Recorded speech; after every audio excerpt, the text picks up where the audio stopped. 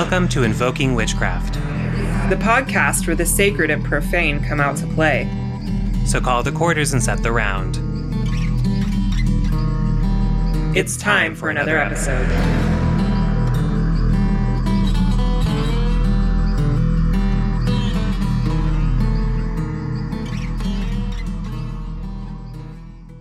Hello, listeners. Welcome to another episode of Invoking Witchcraft. My name is Jay Allen Cross. I'm here with my co-host, Britton Boyd, also known as Archaic Honey on Instagram. And we have a very, very special guest for you today. Her name is Anwyn Avalon. She is an author, a water guardian, a high priestess, and more. Say hello, Anwyn. Hello. Thank you for having me. We're very happy to have you here. And what I want to start with is, because I know that you are not only a witch, but you are so much more in our community. Can you start by telling people what your titles are? Oh, okay. So titles, that's so strange because I guess I have some, right? But I don't like to use them because they freak me out. So even within like my tradition and my our covens, I set it up as a democracy. So if I ever lost my mind, there was voting power around me. I love that.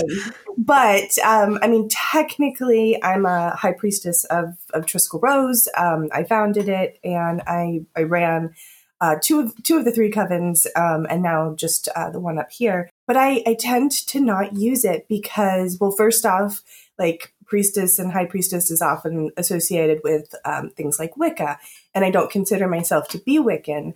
But, you know, also I kind of grew up witchcraft in that time when that was all that was available. So at one point in time, everything was Wicca until it was like really kind of chopped up. So I guess I have that title, right, as like high priestess, but I like to just be kind of called like priestess because it's less, I don't know, highfalutin sounding. Yeah, that makes sense. More humble. And I really take it as a path of service. And so even though I'm in charge of my service to them, if that makes sense, and to the spirits.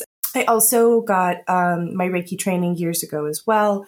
You know, before I found, well, kind of as I found witchcraft, I was trying to supplement with everything that I could, and Reiki was just kind of coming out before it became like super, super popular. And so I went through my whole training, which was a lot different than I think what's offered now. Like I actually had to do like case studies on like clients, and I had to like take clients and work with them and like follow up with them. And now I think you can just pay like $99 for a weekend or something. So my teacher was very, very like into actual hands-on healing. And so I also earned the title of Reiki Master and Reiki Master Teacher, but I no longer teach it. It's something that is, the energy work is just kind of integrated into my work. And I use it a lot more in my water priestess practice because I have like kind of a really strange practice where it's like there's two like very distinct sides where I'm a witch and I practice witchcraft, but then I'm a priestess and I'm in service to the water or my tradition. And so with water priestessing, because it is something that I'm really pushing as a universal concept, that like it doesn't matter what path you have, you can be a water priestess or guardian or whatever you want to call yourself, right? I call it priestess because I feel like that service kind of comes with that word. But so I use a lot more metaphysics in that practice because it is reachable to a bigger audience. So I do tend to do things like Reiki energy at the water's edge and stuff like that as an offering, because we should be giving like energetic offerings, not physical offerings. I actually just released on my Instagram a really long rant about putting flowers in water again. Yeah, we're going to want to talk about that too a little bit later, which I think is going to be really important to talk on. One of the other things too, so when you became like a high priestess, you actually kind of went through some training and you had initiations and things like that, which I think is something that a lot of people forget that you need when you're going to take on a title such as high priestess. Can you kind of briefly tell us what you had to go through in order to kind of reach that level? Yes. So Oh man. Okay, so where to even start? I had been practicing as solitary and with groups of people in like circle type of environments for a while. And I was on a Yahoo chat group. Remember those? Old school. Yeah, a long time ago. I had just moved to this place and I wrote an intro and I put like this little line that was like, I would really love to get formal training in witchcraft, but that's never like not a thing. Ha ha ha. And this lady just kind of reached out and was like, not that I'm promoting myself to to study with me, but like formal training in witchcraft's a thing. You just kind of have to know the right tradition or coven or group to work with. She did a really good job because I was just like, okay, cool. I'll be your student. Teach me. And she was like, well, we have a goddess group up the road that I really think that you should check out because you might be better suited for them. And I was like, nope, this is where I'm going to be. And so I went through kind of like a traditional year and a day, which I guess that does follow more of like a British traditional Wicca or witchcraft style. And during that year and a day, I had not only rituals that I had to attend, moons and Sabbats or holy days, and learn the actual, like physically learn how to do things rather than just kind of sitting there and being like, oh, I lit a candle, did my spell. Like it was like, no. You have to put all the pieces together. They're like, you got to raise your voice. You got to get the vibrations out. You need to ecstatic, like that circumambulation movement, like getting all of those processes together. You got to really do the witchcraft. Right. Exactly. And I'll tell you what, some crazy, amazing things were happening. And my teachers were just kind of full-time witches. So anyway, so I went through that whole thing and I did all of the physical side, but alongside of that was like a 3-ring binder. In fact, I have it. I put everything in like paper, like those like plastic sleeves, and it comes out to be like a 3-inch 3-ring binder type of deal. And that was my curriculum. And I had to learn all of that. And I had quizzes. Like every lesson had a quiz and they were graded. And I would get so mad if I would get one wrong. So I had written quizzes. I had book reports that I had to read and write. I had to like read the books, send in book reports. And then I also had to do my work. And that was everything from like, here's instructions on how to make a poppet. Now go make it, to candle magic and like just absolutely everything that you could think of. So by the time I was done with it, I had knowledge of everything. I knew how to make a poppet. I knew how to dress a candle. I knew how to make a powder, how to do ritual, how to like all of the things. There's so much. So that whole process, and then I was eligible for initiation. And I know that that's not traditional. I think that some other groups, I don't know for sure, but from what I understand, I think that some other initiatory groups have some training before, and then you initiate, and then you have like really deep training. But my teachers were the opposite. They were like, you're going to train and you're going to reach the bar, and then we'll initiate you, and that'll be ground zero. And that's I love that. And I was just really blessed to have found, like, it was so strange. Like, it was a little small town out in the middle of kind of nowhere, and there they were. It was about 2-hour drive. So it was a commitment for me. I would drive up on, a Saturday at 3 p.m, do ritual, end at 11, and start my 2-hour drive back home. So I also had to I had to want it. I had to put the commitment, the time, the energy in, and I did. And so I really feel like I got this amazing foundation, this amazing place to really start to build. So cool. Can we go back in time a little bit? When was your like, oh shit, I'm a witch moment? Oh, okay. So that was way before my initiation. But so also, this is going to just date me so much. I was looking at a clothing catalog, like a mail order catalog thing. And I was like, cool.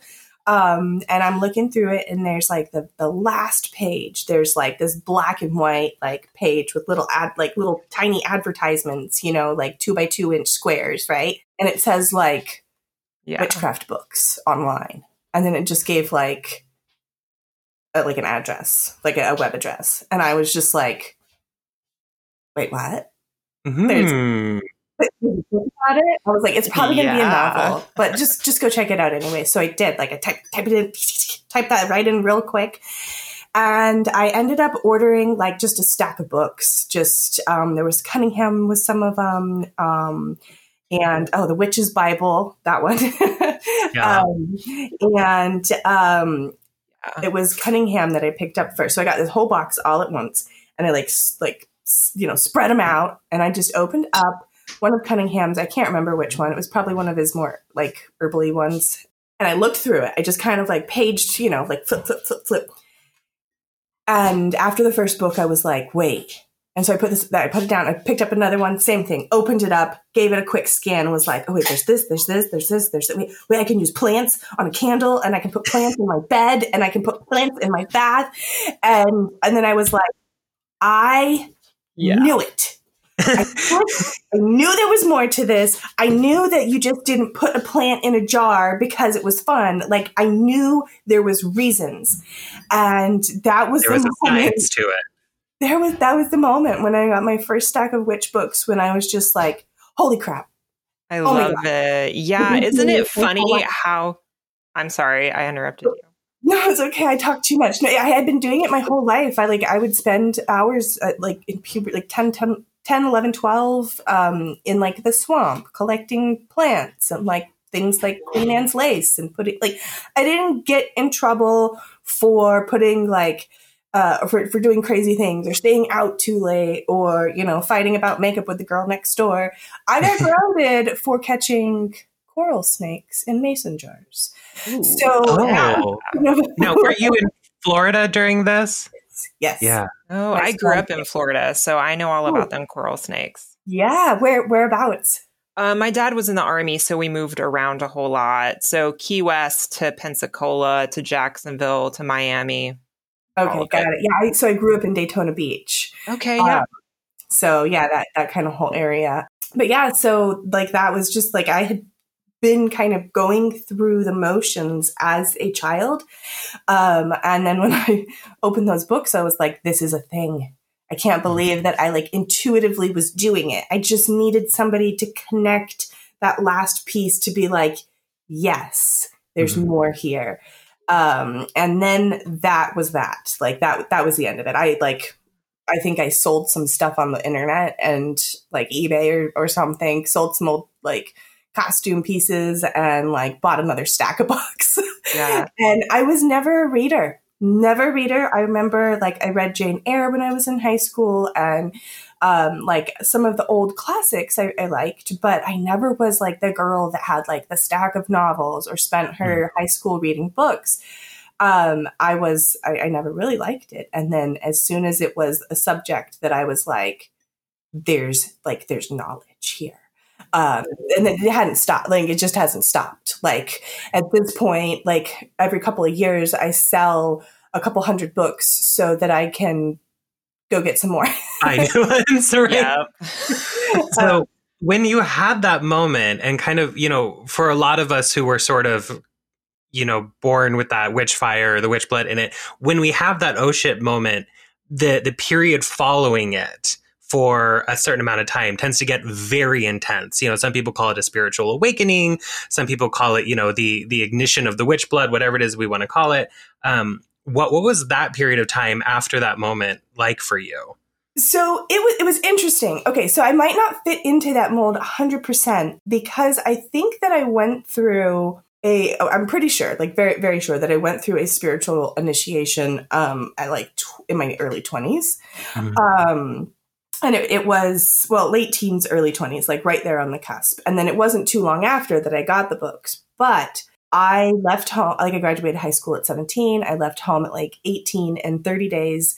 The month after my 18th birthday, I was gone. And it's a long story and I won't tell it, but the short version is somehow I ended up in a sorority as the like, oh, the cute hippie girl that works at Michael's, and we actually have to fill our house, otherwise we're going to get in trouble. And I was like they were like doing all these crafts for their pledge week and stuff. And I was the hippie craft girl that was like, oh, like get these paints and do this. And the next thing you know, and I actually had to move out of my dorm that week. And they basically were like, oh, we need people to move in. So I was like, oh, I'm joining a sorority, I guess. Cool. And so I did. And, didn't know it then, know it now. A lot of the fraternities and sororities, they're based off of the old magical lodges, like the Golden Dawn. And we had a ritual room and a ritual closet, and we had actual like initiation ceremonies. I had to dress in all white and, like drink like the wine and like this whole thing.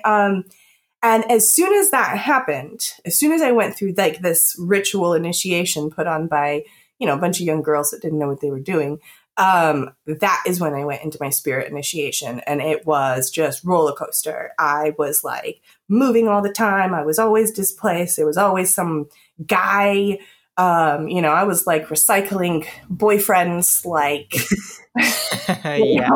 like they were like just new one. Good. And I went through a really incredibly terrible time. And I really kind of transformed, and accidentally, there's a long story that goes with how I started using Anwen as my name. I wasn't born with that name, but it is my legal name. I accidentally started using that name for actual belly dance. Like they're like, you need a stage name to like conceal your identity. And I ended up using Anwen. And then I like realized what, like later I learned what, like that was actually like one of the spellings of the Welsh underworld. And so I kind of went through that process of death and rebirth. And it was kind of in a rebirth cycle that I did buy those books. But of course, you do have that moment, right? So it wasn't too long after that, I really started to kind of hash through and go through that, like, whoa, like I grew up in like a really like crazy culty home, like very, very evangelical Baptist cult, very culty, very, very culty. And so I had a lot of deprogramming to do. And so it wasn't like this terrible, tumultuous time from before, but it was like a slowly peeling back the layers, layer by layer by layer. And at a certain point of peeling back those layers is when kind of I ended up training and going through my training, and there was more peeling back that happened. And I'm really thankful for that, because a large part of it was shadow work. I did have to do things like process my trauma. There wasn't bypassing. It was like, oh, you're struggling with this? Well, then we'll be here and we'll work through this. We're going to sit with it for a real long time. Yeah, exactly. So there was a lot of shadow work that came along with it. So yeah, peeling back layers and layers and layers. And I think that I went through another spirit initiation right around a couple years after my initiation, is like, I feel like the final push into the transformation of like who I am. Because I look back at pictures, videos, all sorts of stuff, and I'm like, maybe I'm too hard on myself. But I also know like where I was and what I was still clinging to. And like, there was still hope for like, oh, like maybe I will still somehow be able to make my parents happy. And maybe somehow they'll accept me as a witch. None of that was ever going to happen. So it was kind of the last, like real stripped back of like, okay, now you've really lost everything. So we'll rebuild. And then the rebuilding process happened. And that is when, I really started looking back over my practice and being like, wait a second, I practiced on the beach. All these things happened on the beach. Both of my teachers had like incredibly strong water charts, like Scorpios and all their major signs, Scorpio, Cancer, Pisces type of thing. I was living on the beach. I was working on the beach. The first circle I ever held for other people on the beach. And that was kind of when I pilgrimaged to England, in Glastonbury. Now my mom's British, so I've been there before, but I went to Glastonbury, and I kind of like had a profound moment. in this sacred place where these sacred waters flow. And there's this white spring, and I'm really obsessed with it because it's like a temple, modern day temple to the fairy king and queen, or Bridget and Gwen ap Nuth. But it hides itself from people. I send people there all the time with like a map and like very specific directions, and like people somehow miss it. Now, I get it. It could be missed, but it wasn't that way for me. When I went, somehow I was just led directly there and like went in and like was like, oh, what is this? And it's a modern day pagan water temple, and it's run by pagans. It's got shrines and it's candle lit. It's just amazing. Clothing optional, which is why there's not a lot of videos and pictures on the internet, is because they protect people's privacy. So you can actually immerse in these sacred waters without clothes if you want. And that was kind of like the final bit of like this really long, like ebb and flow of spiritual initiation. And it obviously had some like ritual initiations along the way. But this last one, I came back from the UK and was like, boom, this is a thing. Water's a thing. And I wrote my first syllabus, and I taught my first water class, and then I expanded that syllabus, and then I was teaching a course, and then all of a sudden the book and all the things, and time goes so fast. But so it kind of all crescendoed in Glastonbury, where I was like, and now I understand my path. Like I'd always been on it, but it was clear. Mm. Found that water priestessy path. I love that. And I think we're going to transition into some water specific questions for you, because I know that our audience is going to want to know, how to work with this and do all this stuff. So I think Britton's going to segue. Yeah. Britton's going to segue us into talking about the waters here. Yeah, I am an Aries, like super Aries, so much fire in my chart. And I have a difficult time connecting with the element of water. So I am so curious, like, about your water witchcraft and whatnot. And one of my first questions for you is, what are the do's and don'ts when it comes to working with water, and more specifically, making offerings to water? Yes.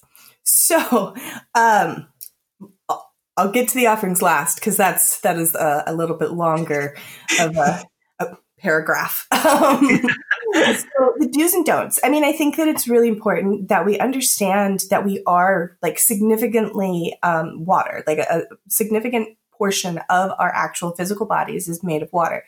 Stats are like 60 to 80%, but then on a molecular level, I mean, we have even more than that. So, understanding that water does absorb and kind of hold a energy frequency or a vibration. We know this just by doing things like skipping a rock on the water. We can see the ripples. And there was a Japanese scientist named Dr. Emoto that had done these like really cool scientific experiments where he would take water from different places and place them under a microscope, or flash freeze the crystals and place them under a microscope. And he did documentation of, if you do this, it looks like this. If you do this, it looks like this. And so it was like positive versus negative. And it turns out that you cannot recreate the same exact crystal. So like if you were to program it with love, right? You couldn't recreate the same exact one.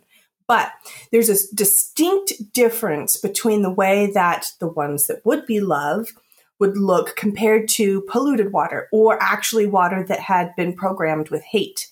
Some people kind of say it's pseudoscience because, that's where we get the water has memory and all these kind of things. And what I know, and that we can track visually, is that there's a change and that there is a difference. So the minutia of the detail, maybe it cannot be specifically recreated, or there's still flaws in this process, or this understanding of it. But we can definitely say for sure that there's a major change. Something's happening. Yeah, something is happening. And that is just something that we can, as magical people, work with. We already know that things like sound, the reason we say our prayers out loud is to get that vibration, to say the words, to have all of the sounds vibrating.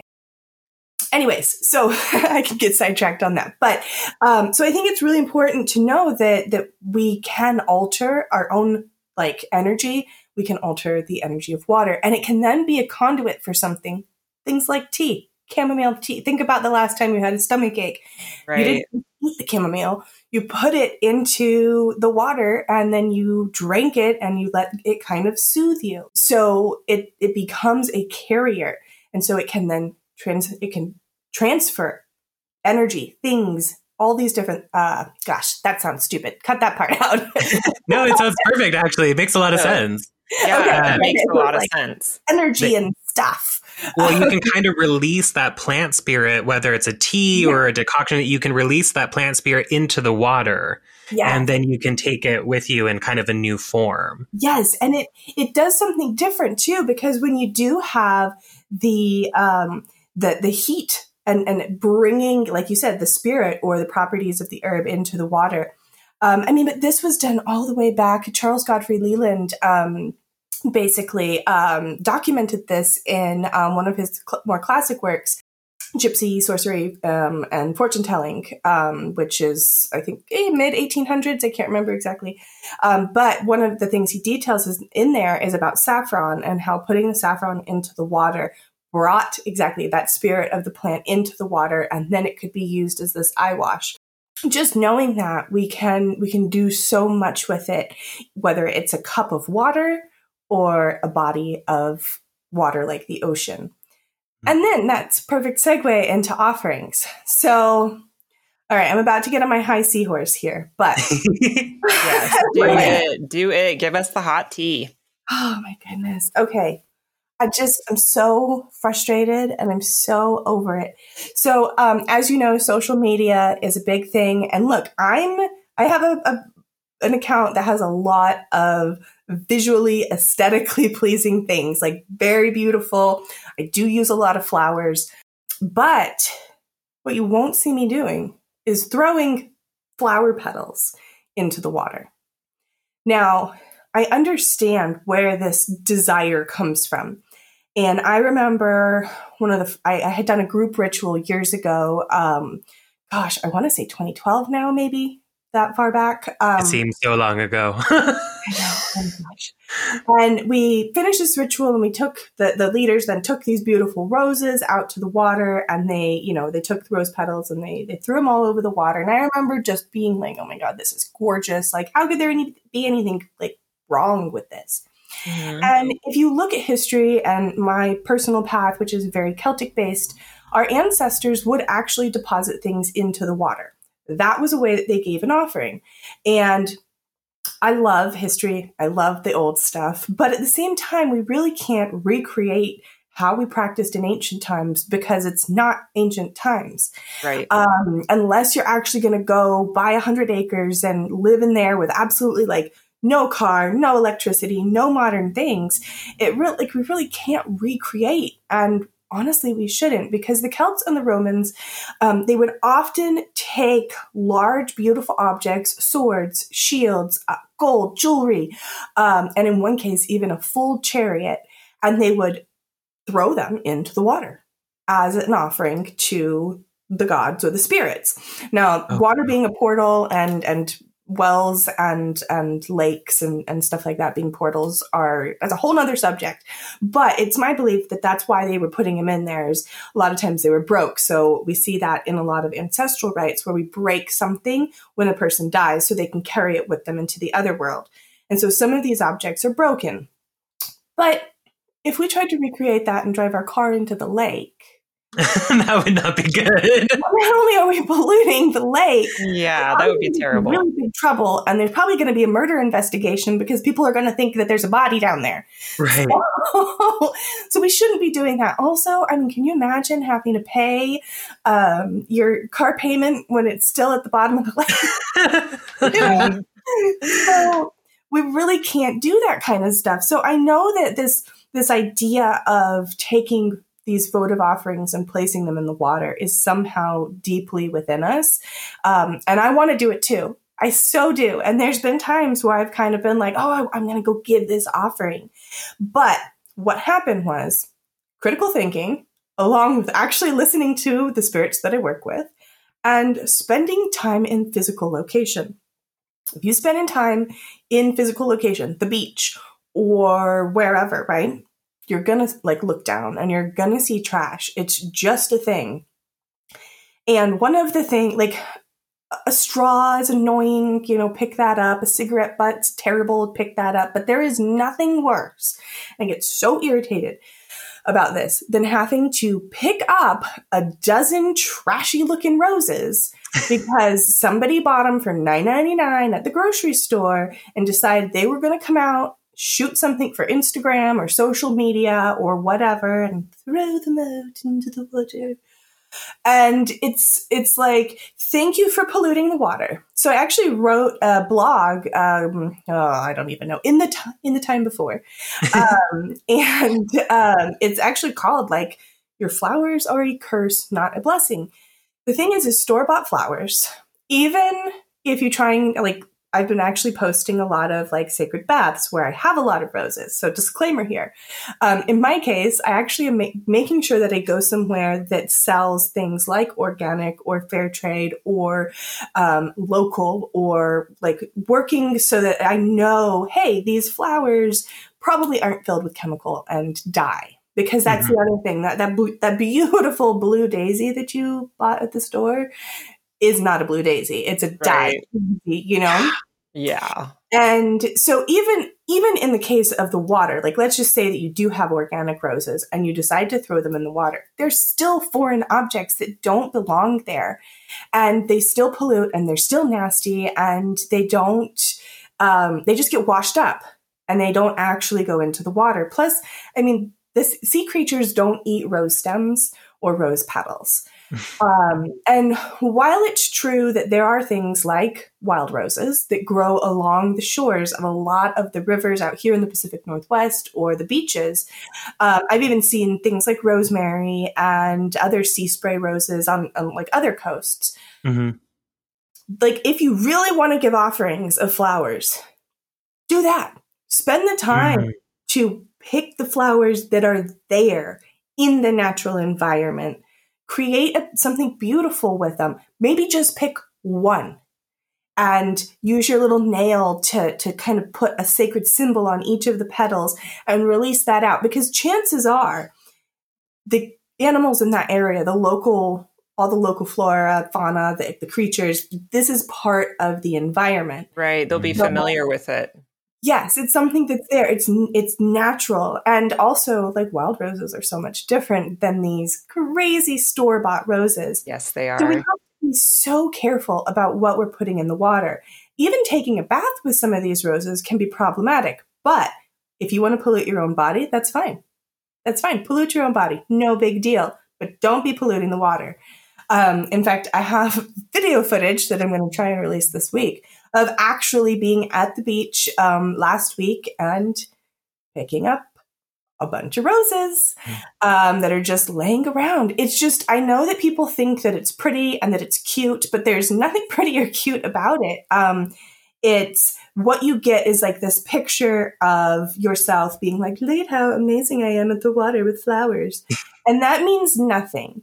If you truly do care about the water and you want to give offerings, then give the hard offerings, not the $9.99 I picked it up and I can get a cool picture for Instagram offering. But go get yourself some boots, go get yourself a bucket, go get yourself a little pokey steak, and clean the beach. Yeah, do witchcraft. Do witchcraft. Get in there. Do some work. And I love this idea of kind of getting to know what's growing alongside, the rivers or the ocean, and just really making that connection with that area and really deepening not just, water, but everything that's around it, everything that comes with it, and naturally what goes into it. Yeah. I want to circle back around to something that you were talking about earlier with wells. Oh, yes. Because I know that kind of your specialty in a way is sacred wells. And I want to know how those are different from these other bodies of water that we're talking about. Like why wells? Oh, so why wells? So for me, I it's a good question. I've looked at so many different, like, could it be this? Could it be that? I've always just really been like very attracted to springs. And so growing up in Florida, I had the option of both the ocean, the creeks, the rivers, and all of those amazing springs. And I would spend, like, I remember summers floating down Blue Springs and spending weekends at Rock Springs and all these kind of things. And so I did have a significant interaction at one of the springs in Florida. And it's interesting because I friended a bunch of people that live in that area and do things like kayaking and diving, so I can see these beautiful pictures of the places that I love. And one of them was talking about a spirit that actually is rumored to be in these waters. And so I was probably like 11-ish, and I was upset about something. Probably I was wronged in some way. Like, I was kind of that misunderstood wild child, right? And so I remember like crying and walking, going all the way up to like the very mouth of the spring, and kind of just sitting there and watching it. And then after a while, I decided to get in and flow. And I didn't use a raft or anything. And I just went, belly down under the water, and I'm upset. I'm crying still. And I kind of like scream underwater. You know how you like, ah. So it's a great thing to do, and you don't want people to hear. And like just moments later, I remember having like thoughts about like, someone rescue me and like, help me get out, those kind of things. And moments later, I smashed the top of my foot on a rock, and it hurt terribly. And I thought that like there'd be blood and like all this stuff, but there was just a teeny little bit. And I had like this tiny little puncture indentation on the top of my foot, which ended up like forming a little triangle scar, which is interesting because the alchemical glyph for water is a triangle. So I was always quite proud of my little scar. I thought it was cool. And it wasn't until, of course, my adulthood and I'm working and like learning things and like working with spirits and hearing other people's stories with spirits that I was like, that was a thing. So that could be it. It's quite possible that my young self was like, if you help me, like I could see myself doing this. I don't remember, but like, if someone helps me, like I'll be a friend, or, something like that. So that is quite possible. It could have been like just a like really ignorant young child thing to do, but I was marked at that point. And there's a deep connection to these freshwater springs. So fast forward, and when I'm looking and learning about water, so this is after my first pilgrimage, which, by the way, those springs that were there, like that year that I went, I visited the White Spring and the Red Spring, but then also Sulis's temple in Bath, which is also a spring. And both the Chalice Well and Sulis's Well are what they call Chalabite or Chalabite. I'm not quite sure the pronunciation, but it basically means like iron-laden water. So it's like a red spring, which we have our secret one that we'll not tell anybody where it is, but the one that's here is the same way. It's got this like really red iron content. So I have a strange connection there, but Sulis's temple, I went on pilgrimage there in 2018. And this was actually like with a group of like magical people. And it was led by a prominent author in the pagan community, and she's wonderful. And we basically rented this pool. And this pool, it's called Crossbath, and it's actually where the Celts worshipped Sulis originally. And the waters of this area, there's 3 different like waters that come up. And so the Celts worshipped her in this one place, and in like the 1800s, they turned it into like a bathhouse. And so we had an hour in this pool, and we were chanting and singing and like doing all of this like sound magic. And long story short, profound things happened. I really wanted to sit in this one place where the water was coming out, but I knew better to like interrupt or ask or be selfish. There's other people there. But like secretly I was just like, oh, I really want to sit at the top where the water's flowing and place my hands on this beautiful glass ball that this water's flowing from. And just moments later, I get this tap on the shoulder that was like, come here. And it was the lady running the thing, the priestess at the time. And she was like, yeah, this is really weird, but I got this like message from Sulis that you should sit right here. And I was like, yes, that's what I was hoping for. And she did some healing work and we talked about it later. And she's like, I seriously have no idea what happened. I just was like the conduit. And I was like, okay, that makes sense to me. But I went there when I was like 5. And again and again and again, whenever we go back for visits, we would go. And this place just always was like etched into my mind. And so long way to get to the answer here. But so then when I was doing my research through everything and looking at all these different like bodies of water, the wells, I became so obsessed with them. And I think that it might have to do with like the well maiden stories that are within the Celtic lore. I'm somehow like just drawn to them. There's something about them that stirs something within me that is a remembrance. I touch a little bit on this in my new book, Water Priestess, about past lives, but I feel like it can also be so touchy because there's so many people out there that are like, I'm Cleopatra. Oh, yeah. Well, everyone was so exciting in their last lives. Right. I know. I don't think that I was anything like that, but like I could see myself have been like a priestess in training or a handmaiden. Certainly, I feel like there was parts of me that were burned, but probably more as a heretic than a witch, because like I'm still kind of a heretic now. So there is like some weird past lives, but I hate to get too deep into it because it can get a little weird. So I'll just acknowledge that there are weird remembrances that I can't quite place.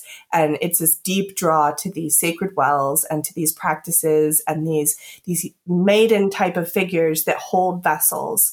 I remember seeing a painting of like, or fresco, of like a Hebe type character where she was like a beautiful looking Grecian Roman type of goddess holding that picture. And I remember like my heart skipping a beat. Like there was something there that I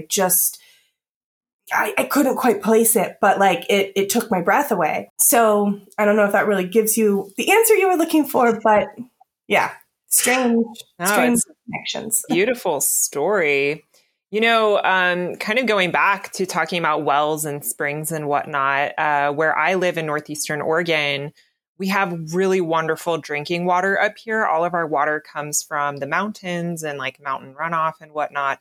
But we have springs. We have a ton of springs. And about once a week, I go out and I collect spring water from some of my favorite springs. But as a person who has a difficult time connecting with the element of water, do you have any tips for collecting water properly? Or like, if I go to the spring, is there a better way besides just filling up my jug?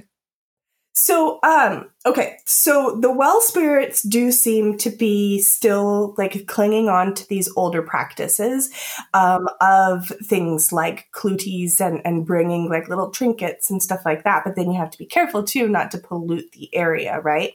So giving an offering of some sort would be really good. I like giving coins, but what I do is I will bring the coin and be like, I'm giving you this coin.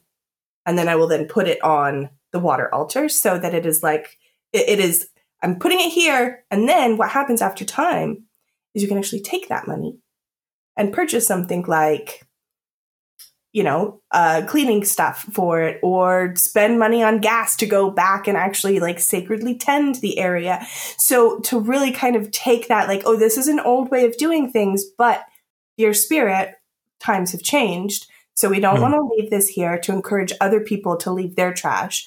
Also, someone will probably take it. And so you can do that kind of thing. One of my dear friends actually does something like this where she gives coins as offerings to actually Sulis. And she's saving up because there's a project for the restoration of the part of the restoration of the temple where you can buy a brick for like $500.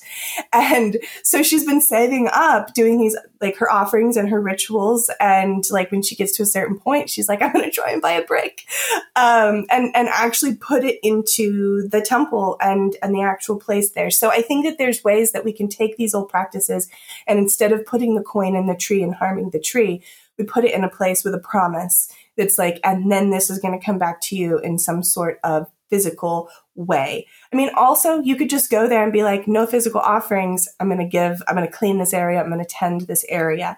Mm-hmm. I think the most important thing when it comes to springs is really learning what kind of spirit is there, or spirits, right? Because there can be more than one, what they need or want. I started kind of asking that question in my early days. Like, I want to give you a coin, but I know that that's just pollution. Or I really want to recreate this Clootie spell, but I know that leaving a ribbon here is not going to be a good idea. And so I was like, what can I do in service? And they were like, write books. And I was like, you should find someone else because I'm not. And they were like, nope, you. And I was like, well, I guess I'm going to have to learn how to write. So do be careful what, like, if it's an open question of like, what can I do to serve you? I'm like, oh, bring the water to the world. But I'm over here being like, dang it. That's actually the perfect segue too, because that's my next question is tell us about your books. Oh, okay. I want to just one more thing really quick about collecting the water. So there are different ways to collect water in different places, and collecting it is going to make a difference on how it kind of interacts with your work. So if you're doing more aggressive magic, do things like collect it against the current, because you do want to have that opposition. Healing magic, collect it with the current so that it comes around and flows in. So there isn't a proper way to do it, but certainly kind of coming up with your rhythm, looking into older practices of your tradition, because that's the other thing is, the old practices from Romania are going to differ slightly than the old practices from Ireland. So kind of looking into like what grandma did or what grandma's grandma did, and our cultural practices can also kind of push us into, hey, we should do it this way because this is how our ancestors are doing it. And so I encourage you guys to look back through your ancestry, figure out like, look, this is how grandma was doing it, and do that. But if you don't have that, then there's my books, which gives lots of different information on how to create different waters, there's a whole chapter on like working with the local water spirits. And the thing is the plant spirits count. There's a long history of trees housing water spirits, or being a guardian of a place, or hawthorn trees with the thorns both being liminal markers for this fairy human realm of where you can kind of go back and forth, but also the transference that can happen. So an old Clootie spell would take a piece of cotton from your clothes and dip it into the well and like say your prayers and basically like, this is what's wrong with me. My shoulder has all this pain and blah, blah, blah, right? So then they impale it onto the hawthorn tree thorn. And then as it decomposes, and we see this in other spells too, the decomposition of the actual material, then it can transfer over to the tree, or the tree will take it. And so as it decomposes, it's also then supposed to decompose from your space, your energy field. So the books have lots of information on that. Water Witchcraft is, first off, it started out much bigger. It wasn't a Celtic book in the very beginning. It was a huge volume it covered Celts, Romans, Greeks, Germanic stuff, some Slavic stuff. And when Weiser picked it up, they loved it, but then they came back and were like, we're going to do it Celtic. So that was kind of 40,000 words over the count. Yeah, I was supposed to turn in 50,000. I turned in 91. I got a phone call like the day after I turned my first manuscript in, and I was like, oh my God, they hate it. That's it. It's over. My contract is done. And basically I just got this phone call that was like, how many words are you contracted for? And I was like, 50. And how many did you send? And I was like, 91. And they're like, you can't do that. And I was like, I had no idea you guys would be upset if I overachieved. Right. Like, I didn't know. And so they were basically like, we don't want to cut this down. We want you to cut it down. And so, and they were like, but also like make this like all Celtic. So, so there was a significant portion that didn't make it in, but water witchcraft itself gives some of this foundational knowledge that we've talked about with Dr. Emoto, and all these things like, what about a rowan tree at a well? Or what about like a dreaming spring? Because there's chemicals that can be in these springs as well, which is another thing that sets them apart.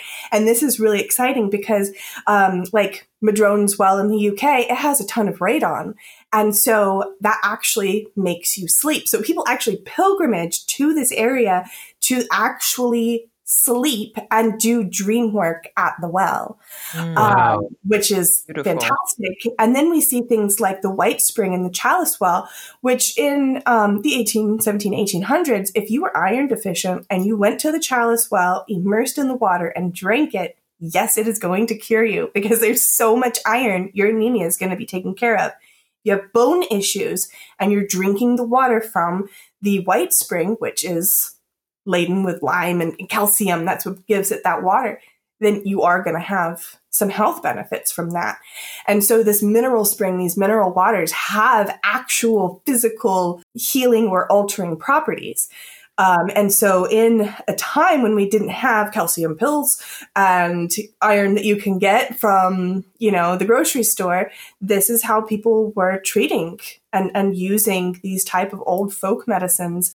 These springs, they've got, oh my God, so many amazing things. And the book has lists of like all of these different chemicals that you can find in the springs, what trees are associated with sacred wells, and stuff like that. Lots of folk magic, there was once an old witch that, you know, did this one thing, and then she would cut the legs off of some frogs and hang them around her neck, and other stories about shape-shifting witches, and spectral ghosts and all sorts of like water creatures, from the benevolent mermaid that grants wishes if you help her to the drowning mermaids that will take your souls, kelpies and selkies and water horses and like just other water horses and stories of lake ladies and water witches and all sorts of stuff. And like the Sea Witch section actually has information on 2 witches from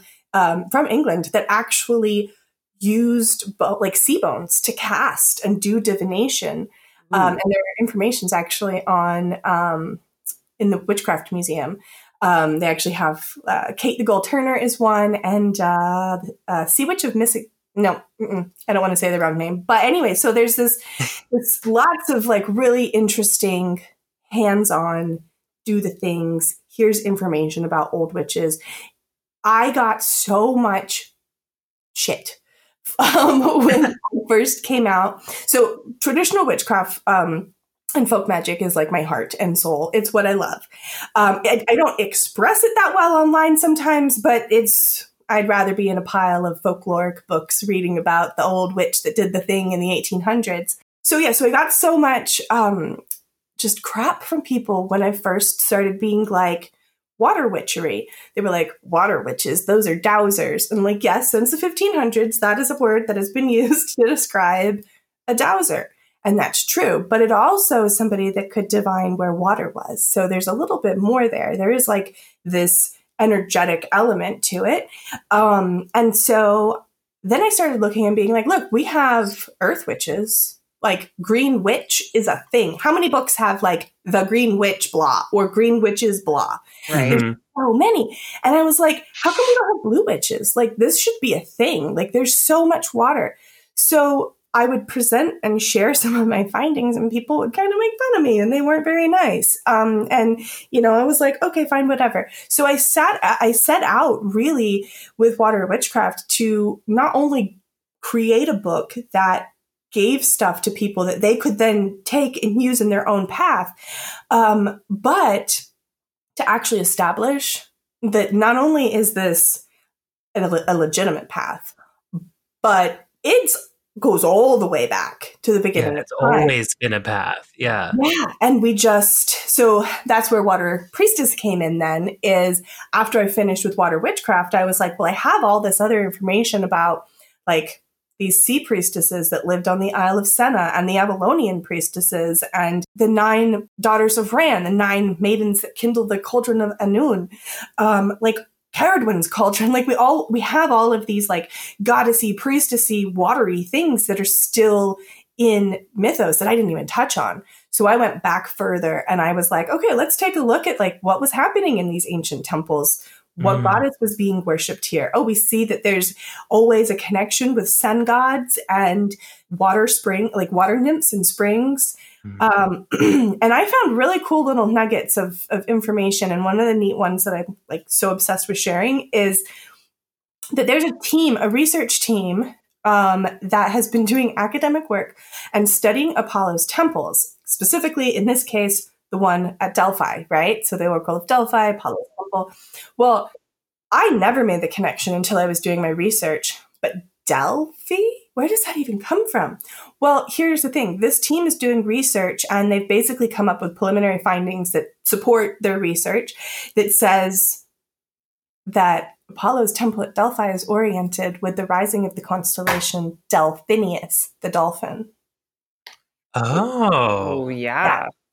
And then as I started digging into the practices of the Oracle of Delphi, I was like, oh, she bathes in the sacred springs and then she goes over to do her prophecies. So there's pieces here. And why is it then that Apollo is connected with the 9 muses? And then we have the 9 mill maiden, 9 daughters of Ran, all of these groups of 9 women continually being connected with water. And so it's puzzle pieces and it's a broken puzzle, but I tried to do my best and basically be like, there's this and it's somehow connected to this and it's somehow connected to this. And so it goes back all the way to the beginning of time. I mean, I even went as far back as, Assyrian. I like going all the way back there to Assyria. In fact, there's an amazing book that just came out about one of the Assyrian water goddesses. So those are kind of like the inspirations for my book. Water Priestess has a lot more information on how to not only start your own path about water, but what if you want to hold a water circle? Like, what if you do want to do a community ritual to Aphrodite for love? Or what if you do want to do a community healing ritual with Bridget and use water from her sacred well, and stuff like that. So there's a lot more of like, here's a structure for a ritual and a circle. And the one that I put in that book, actually, we did here in Oregon in 2019 Pagan Pride Day. And as I was writing the book, it just hit me. I was like, this was a huge community ritual. Like, other people can use this. And so I put that in there as well. And more divination, scrying, stuff like that. Lots of ritual baths. But there is this element in Water Priestess that's like, look, you are connected to water. Water's your path. And you're a massage therapist. What about Watsu? Like, what about actually doing healing work in the water, like doing massage in the water? Watsu is a thing, which I didn't know at the time. But so that kind of stuff of really taking these ancient things, these ancient nuggets, and forming it into a modern day path. And Water Priestess, I really did try and take my own path out of it and put more of a universal, like, here's some ideas for you, adapt it to your path, rather than with Water Witchcraft. It's like, no, this is how the Celts did it, or this is how they were doing it in Scotland in 1865. And so there's a lot more like very path specific for Water Witchcraft, very traditional. And Water Priestess is like, let's make this a thing. Let's do it. Have like water practitioners across the world, like the water walkers, right? Like, we all know about water walkers. And I was like, man, maybe we should join the walk. I was like, we could do that. Or what we could do is support our Indigenous sisters in their work and what they're doing, but from our own cultural perspective, and be like, yeah, so I'm, the Celtic water priestess here to like share the information about the water walker, support the water walker. And really like it's water and what is happening to water. It's not just a specific problem in Indigenous communities. It's a worldwide problem. And we cannot leave it to just a small group of people who are already at a disadvantage to be doing the hard work. And we also shouldn't be overshadowing them with like, here's the big, like now we're water walkers. Look at me. I'll put it on social media. Mm-hmm. I wanted us to have something that was sacred, that we as a pagan or witchcraft community could create a sacred path of water so that our other water walkers or water protectors don't have to fight alone. And to really kind of help support that. So the conclusion of my book is I'm hoping that before I die, that there's at least 9,000 water priestesses. And in whatever version, that's the other thing, is I use priestess a lot, right? But that's because, like, that's my perspective, is this feminine sacred service path. But you don't have to even use that word. You can use priest. I actually do have several men in my water priestess training course, which I didn't think would I honestly didn't think that they'd be okay with it, but they love it. They love it. And they have no problem with changing the priest or priestess to priest and priest X. That's fine too. I mean, water is so fluid. It isn't just a path for women. Even if you don't really resonate with that word, there's water shamans. I interviewed a gal last month that identifies as a sea shaman. And so you don't even have to use the word priestess. You could be just a water guardian or shaman or druid and really be able to walk your path in a sacred place from your perspective. Because I think that that's really important. And what I'm presenting is my own narrow focus. And I'm hoping that that is a foundation for other people to then expand. And it's happening because I saw on TikTok, somebody had shared my book and they were really excited about it, but they're Slavic. And so what's been happening is they're like, I bought this book. I love this book. It's so amazing, but it's Celtic. So now what she's doing is like sharing all these like really cool, like Slavic mermaid stories, and stuff like that on her TikTok. And I'm like, yes, this is it. Like, I want the domino effect. So yeah, I'm hoping that someone puts together like a Slavic water spirits book. How cool would that be? That is so beautiful. And I really think that your books right now are so timely. They're so relevant to everything that's going on around us. And even though you said that your first book is, very Celtic based, and I'm the furthest thing from a Celtic practitioner, and as someone who is an intense fire sign, I was like holding your book like, what am I even doing here? But it was so beautiful and able to really help me connect with the water. And Britton and I really talk a lot about how us as fire signs have trouble connecting with this water. So I really recommend it to people. Oh, thank you. Oh, and I just realized that I didn't talk about fire and water. So since you guys both are really fiery, two things that people don't really think about when working water magic in conjunction with fire magic is you can anoint your candles with holy water. And you can absolutely do that. And so you can bring water into your fire practice by anointing your candles with the water and, then dressing and blessing, however you do. And then floating candles are another great thing to work with. And that brings that energy of fire and water together. And you can also put candles in bowls on little stands. But I will say, don't use glass bowls. Use ceramic or metal. I've blown a few glass bowls up where the flame gets down to that last little nub and it heats it up from a center point. And so I have cracked a couple bowls. So I'll put that out there. Be sure that it's like metal or like a really good pottery that's gone through a high fire before you actually put a candle in there. Right. Just the hazards of witchcraft. Right? I know. Sometimes we blow things up. Yeah, it's true. Or fling water across your room. That's my thing.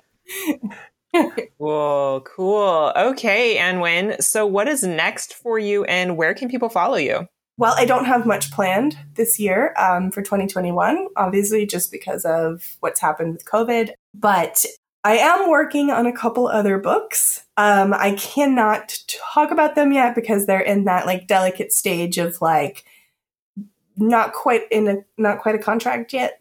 And so I've got 3 that we're talking about. And so I don't quite know which one's going to go first. But so there's more books in the future for sure.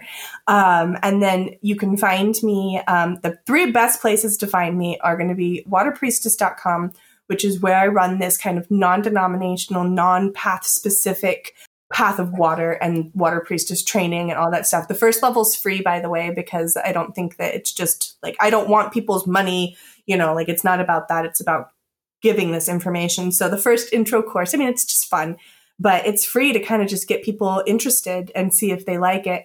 But I do take a very kind of like bubbly, happy approach of like, just do the things, like start the work. And then my 9-month water magic course starts March 1st and registration's open right now.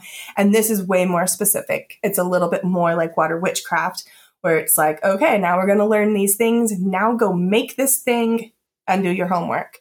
Do this bath, write it up and send it in. So it's very, very specific, very much. There's tons of information, tons of things to do. And even though it's a 9-month course, it's taken everybody about a year to do. So it's longer than that. So the like water priestess has the water priestess training. Water witchcraft is where I have more of the witchcraft, the classes. There's even resources on those places too. Like, oh, you want a water tarot deck? Here's a list, or like different blogs, stuff like that. But the best place to find me is Instagram. That's been my home. I do have a Facebook profile, but over the past 5 years, I've been using it a heck of a lot less. And over the past maybe 2, I barely use it other than to log on to maybe just like poke in some of the groups that I created. So yeah, I created a few groups on Facebook that are very active, but I'm never in them anymore, which are water witches and water priestess groups for people to chat and talk. So yeah, Instagram. I do a live stream every Wednesday at 11. So, well, between 11 and 11:30 is when I start. Sometime in there. So yeah, so that's the best place is Instagram. Oh, and I just started my Patreon. I have been, many people have been asking. So I put together my Patreon. I'm brand new. Like I launched it 2 days ago. So I'm still learning and I'm still trying to figure out like what tiers people want and that kind of stuff. But that is up. And it's, of course, everything's under Anwin Avalon. So great. Perfect. Great. Thank you so much for coming on here with us today, Anwin. We love talking with you and having you share your wonderful water knowledge. We really appreciate it. Well, thank you so much for having me. I really appreciate it. Alrighty, everyone. Until next time, do witchcraft. Do it. Support for this podcast comes from our listeners. If you would like to support Invoking Witchcraft with a one-time donation, please go to invokingwitchcraft.com/donate. Or if you'd like to become a premium listener, join the Coven at invokingwitchcraft.com/coven. There you'll get access to our exclusive Facebook group for discussion and connection, as well as access to occasional workshops. We hope to see you there.